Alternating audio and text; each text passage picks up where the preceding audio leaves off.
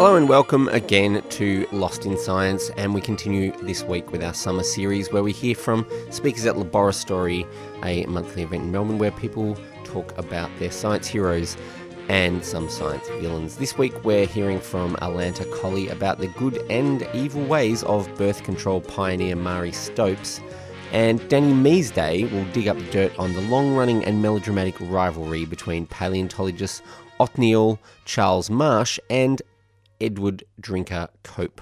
So stay tuned.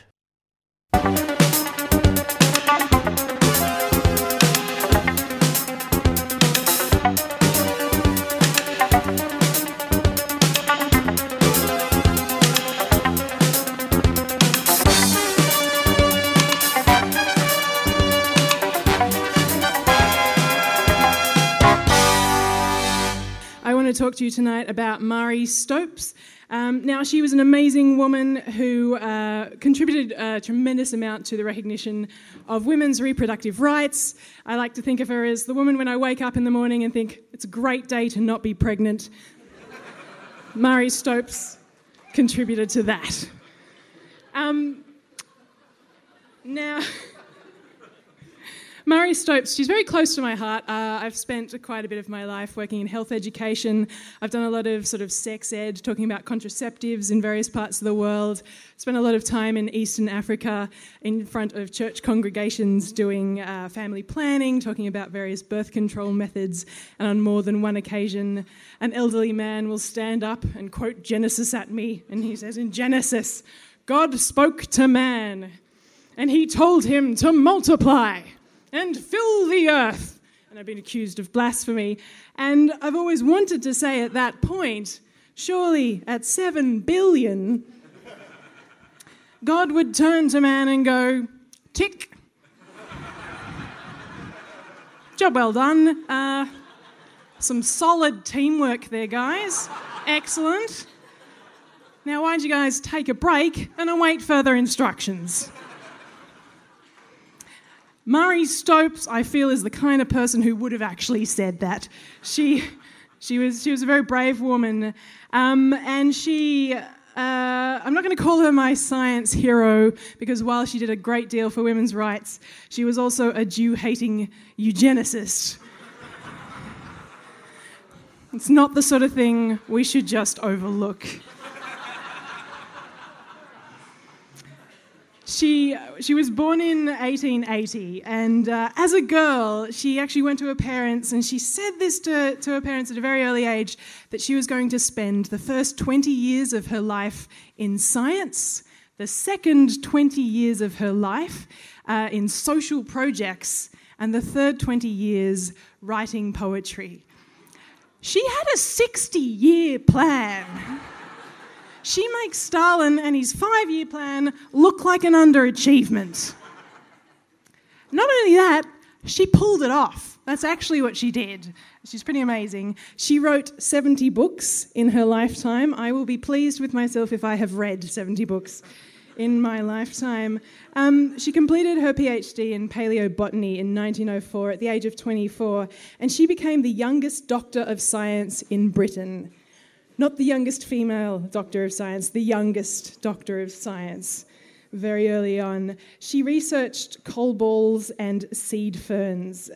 She was hoping to contribute towards Edward Seuss's theory on the existence of Gondwana, the supercontinent, and her work, even before she hit her strides in the area that she's actually well known for, made a massive contribution.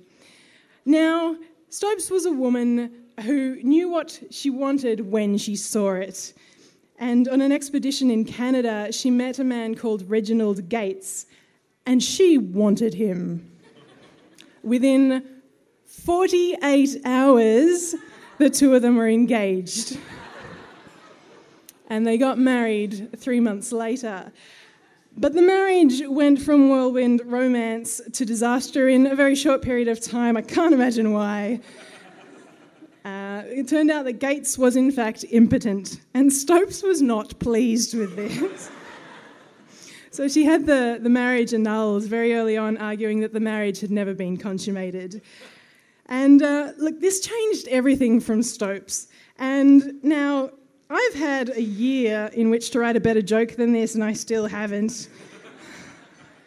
Preemptive apology, but Stopes now turned her attention away from coal balls to human balls. I'm so sorry. She became very interested in sex, and she went on to explain that she had paid such a terrible price for her own sex ignorance that the knowledge that she gained at such a cost should be placed at the service of humanity. And what better way to service humanity, if you will, than to write a sex manual? That's what she did. It was called Married Love, and it was about sex and marriage, and it promoted birth control and included survey data from hundreds of interviews with women that Marie Stopes had actually undertaken. She did a tremendous amount of research. She finished the sex manual in 1913, but it took 5 years for her to actually find someone who would publish it. These were very early, very conservative times. What she had to say was extremely controversial. As soon as it was published, it sold out. She sold 2,000 copies of her sex manual in 3 days. England was ready for sex. Perhaps the most controversial thing that the manual noted was, get this, women enjoy having sex. They do it not just to please their husbands, not just to produce children, but they too have sex drives. Not only this, but women having sex drives was normal and healthy. That's pretty radical stuff. To quote the manual, so widespread in Anglo-Saxon countries is the view that it is only depraved women who have sexual impulses, that most women would rather die than acknowledge that at times they feel a physical yearning indescribable, but as profound as the hunger for food. Am I right, ladies? The manual also went on to dispel quite a lot of myths about sex that were sort of getting around at the time. One of the myths that it busted was quite a common belief at the time that when a man becomes hard, that his entire penis is filled to the brim with semen, and that if the situation is not dealt with, he will suffer an injury.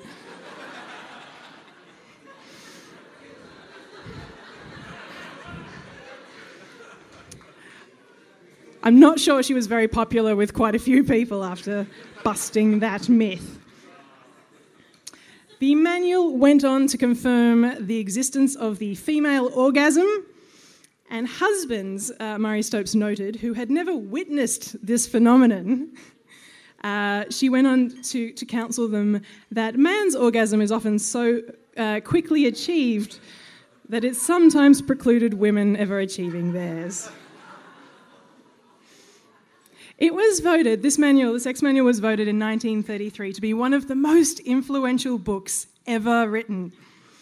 Take that, Bible.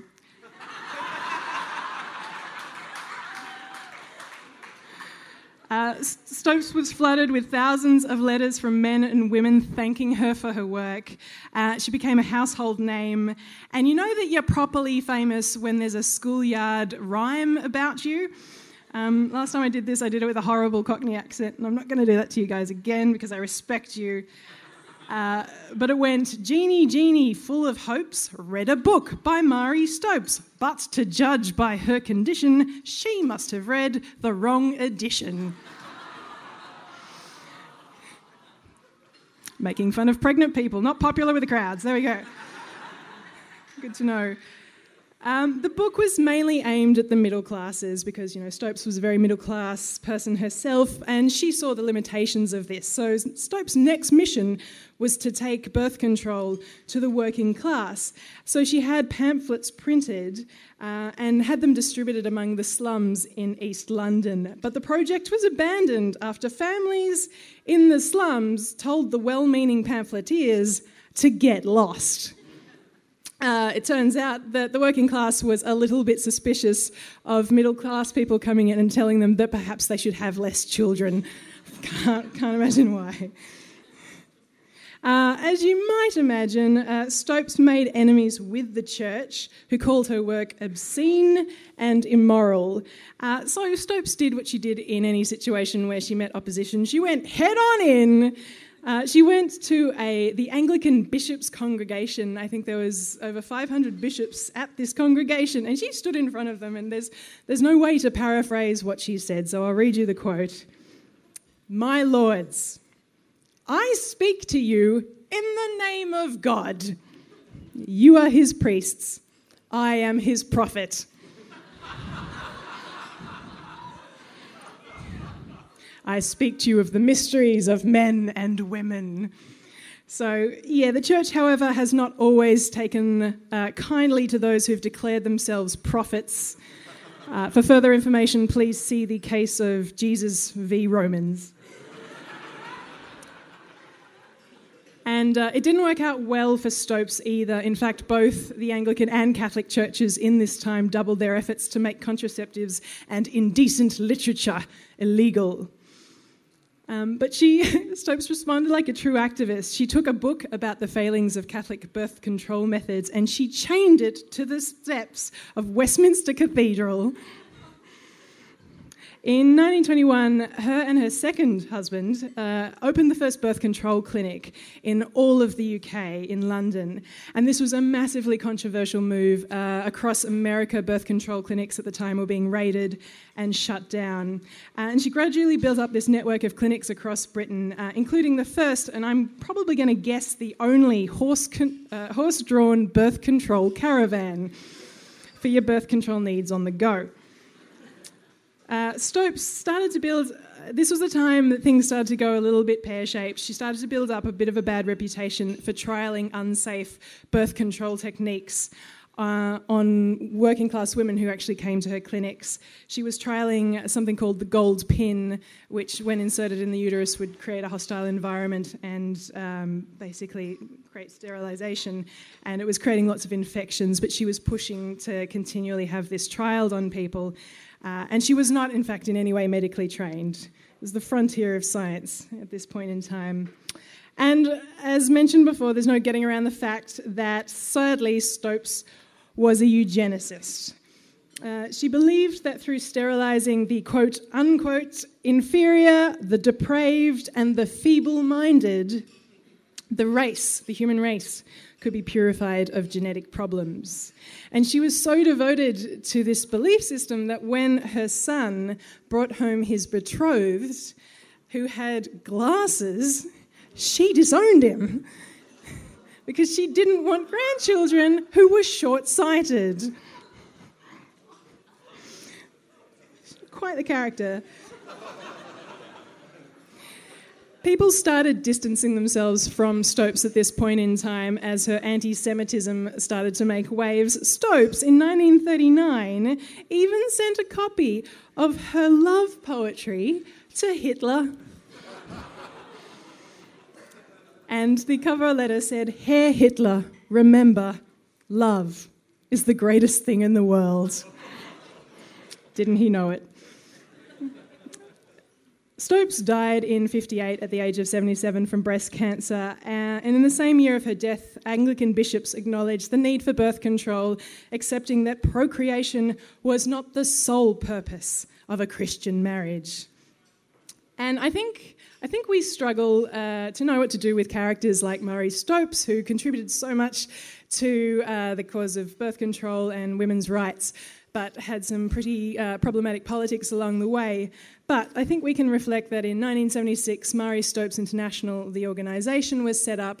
It took over running Marie Stopes clinics across the UK, and to this day works in over 40 countries, running over 400 clinics, offering contraception and birth control to women all over the world. So hopefully we can reflect on the whole thing and hope that the best of Marie Stopes' legacy has been carried on and hopefully the worst left behind. Thank you very much.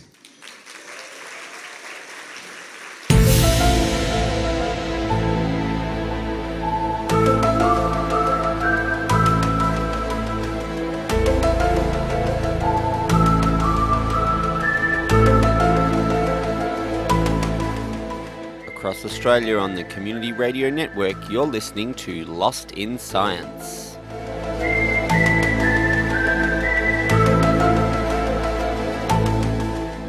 We'll now return to the Laboratory, where we will hear from Danny Measday, filling us in on the melodramatic and long-running rivalry between early paleontologists Othniel Charles Marsh and Edward Drinker Cope on Lost in Science.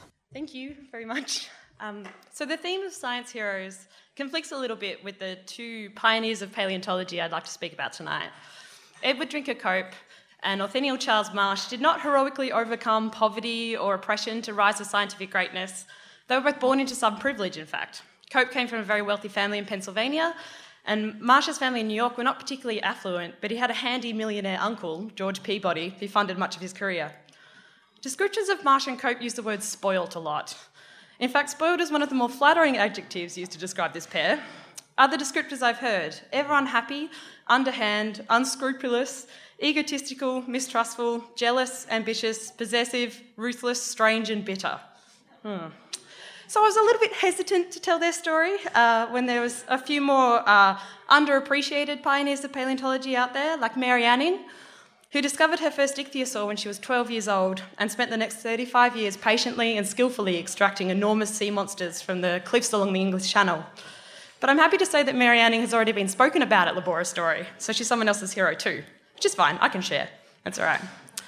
And besides, the story of Marsh and Cope is just a really good story.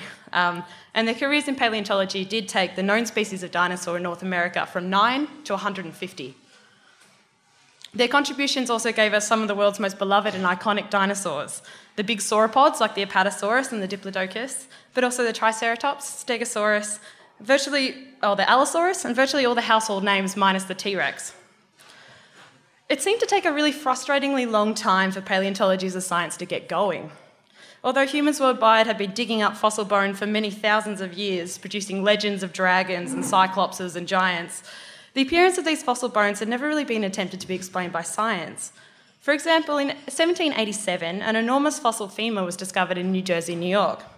It was examined with mild interest by several people who all politely agreed it was, a really big bone. And then the bone was placed into a storeroom and promptly lost. Over the next half a century, some rather radical shifts in thinking and advances in science were occurring, and this really paved the way for our protagonists of Cope and Marsh. So I'll just tell you a little bit about these advances. At the end of the 18th century, jaws and claws and vertebra began to come out of the ground and be described by scientists, but there was still no formal framework for the theory of extinction. It's really quite interesting to think about these monsters coming out of the ground without the theory of extinction. You have to kind of speculate that people are like, are they just in a forest somewhere? Like, where are they? So the first formal theory of extinction was written by George Cuvier in 1796 and was met with general unease, really, particularly by the church, because multiple extinctions seem to suggest that Noah's flood was maybe only the most recent of events, and that maybe God was perhaps more prone to casual destruction than they previously thought. But while the world wrestled with this uncomfortable thought, William Smith was creating the map that changed the world of modern geology. Published in 1815, this map correlated the ages of rocks in Britain by using the fossils that were present in each strata. The term paleontology was coined in 1822, 2 years after the first reasonably complete dinosaur skeleton was found, a Hadrosaurus. The exhibition of his articulated skeleton at the Academy of Natural Sciences in Philadelphia caused exhibition attendance to triple overnight. Everyone here who works for the museum thinks, triple overnight, let's do that. The word and taxonomic clade of Dinosauria, the terrible lizards, was named in 1841 by Sir Richard Owen, who presented a 2-hour lecture to a bewildered audience describing the group containing Megalosaurus, Iguanodon and Hylosaurus.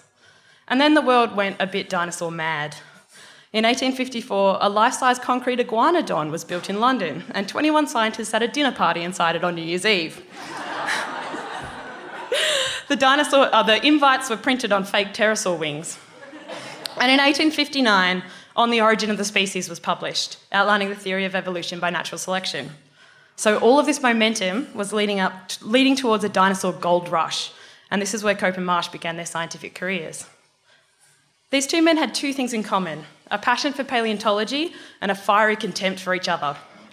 Theirs is the story of a friendship turned into a rivalry so vicious that it left both scientists almost destitute later in life, destroying their wealth, tarnishing their scientific reputations.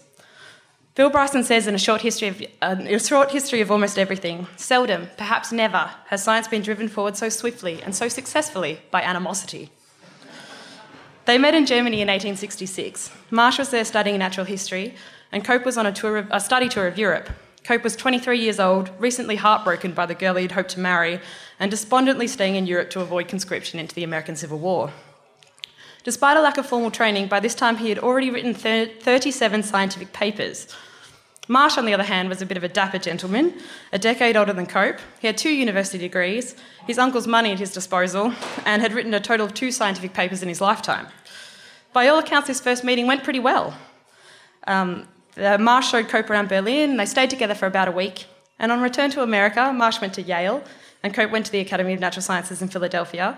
But they remained in close contact by sending each other letters and fossils and photographs, and even quite sweetly named a few species after one another. So what went wrong in this blossoming bromance? Some biographers point to a field trip that they took early in their friendship, where they visited the site in New Jersey where the first complete dinosaur had been found. One look around the site showed that it was rich with fossils, just waiting to be described. When Cope's attention was diverted, though, Marsh slipped the owner of the land a thick wad of cash and got him to promise to send all of the fossils found to him alone. But one attempt in particular is noted as the absolute death of their friendship. Cope had just published a paper on a new species of plesiosaur that had been sent to him for investigation. He named the creature Elasmosaurus plateris and published a description without realising that he had reconstructed the creature with the spine running in the wrong direction and had put the skull on the end of the tail. On a visit to the Academy of Natural Sciences to see the reconstruction, Mark publicly and apparently quite gleefully pointed out Cope's mistake. Cope was angry and embarrassed at the public slight, and he tried to purchase all the copies of the journal that had the error, but he was too late to avoid the humiliation. The dissolution of Cope and Marsh's friendship gave way to an extreme competitiveness, where both men were determined to prove who was the better scientist. Cope's publication output went from frequent to insane. Over his career, he wrote 1,400 papers and described 1,300 new species of all kinds of fossils. I love that.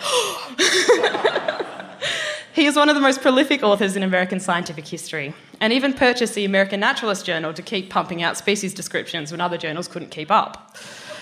On top of this, he was frequently in the field digging for new finds. On occasion, he was hospitalised for exhaustion.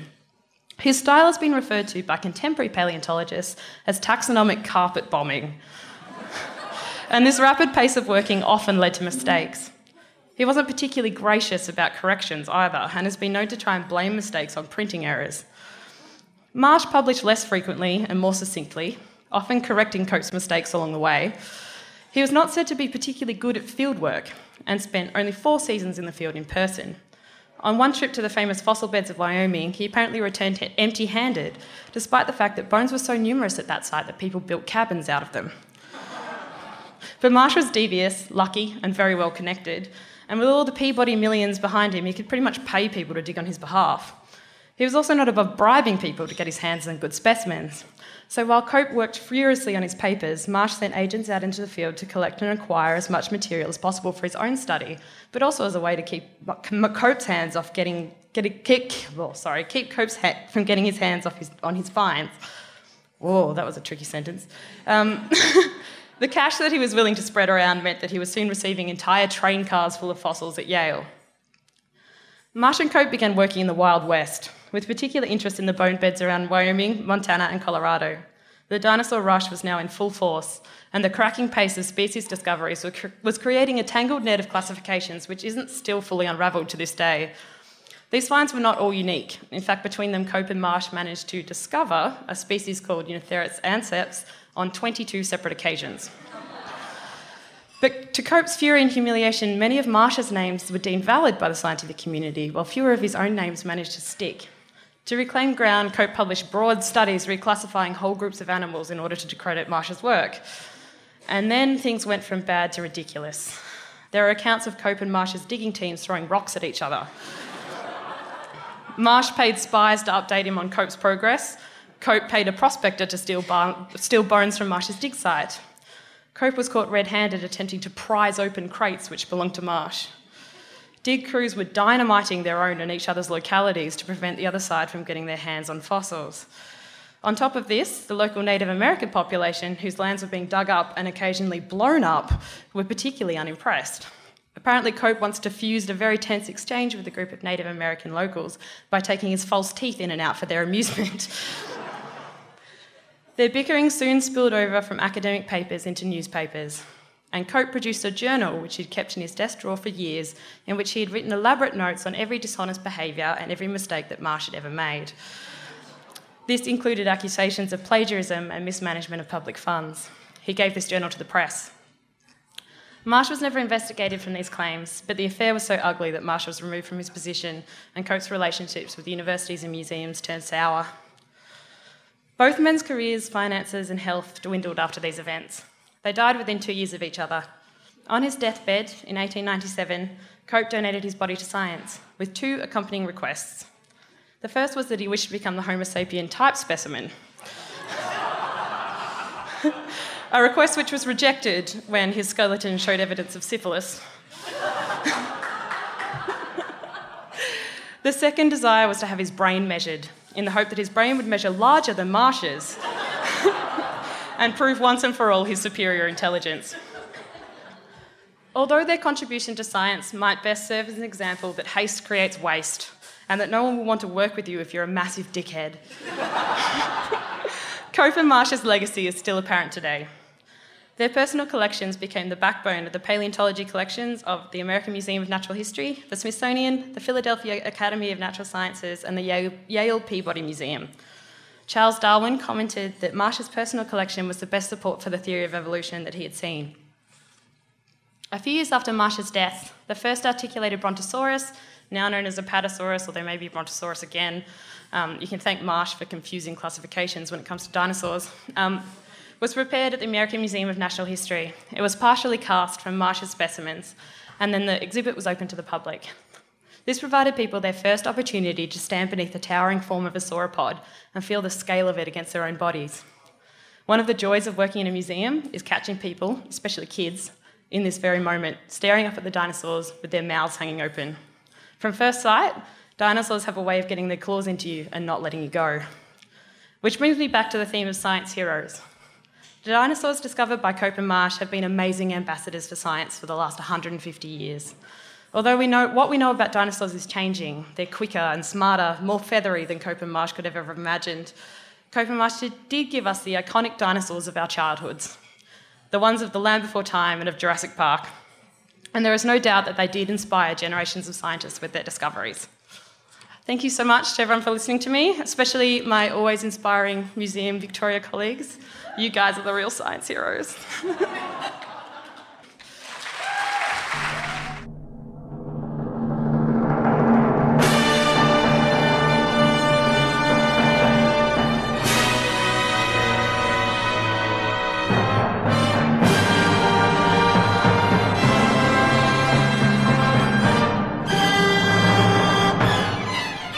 That's all we've got time for on this episode of Lost in Science. Thanks for tuning in and joining us. Lost in Science is recorded at the studios of 3CR in Melbourne and broadcast across Australia on the Community Radio Network with the financial assistance of the Community Broadcasting Foundation. If you want to talk to us, talk back to us, you can get in touch. We have a Gmail account, lostinsight@gmail. You can also find us on Twitter and on the Facebook. And if that's not enough Lost in Science for you, you can always tune in again next week where the team will once again get Lost in Science!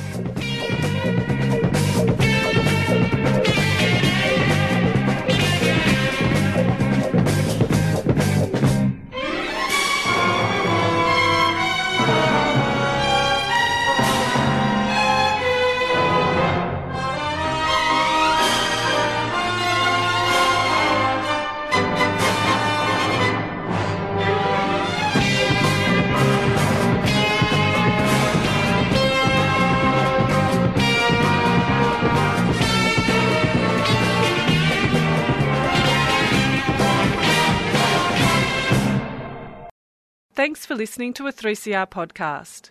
3CR is an independent community radio station based in Melbourne, Australia. We need your financial support to keep going. Go to www.3cr.org.au for more information and to donate online.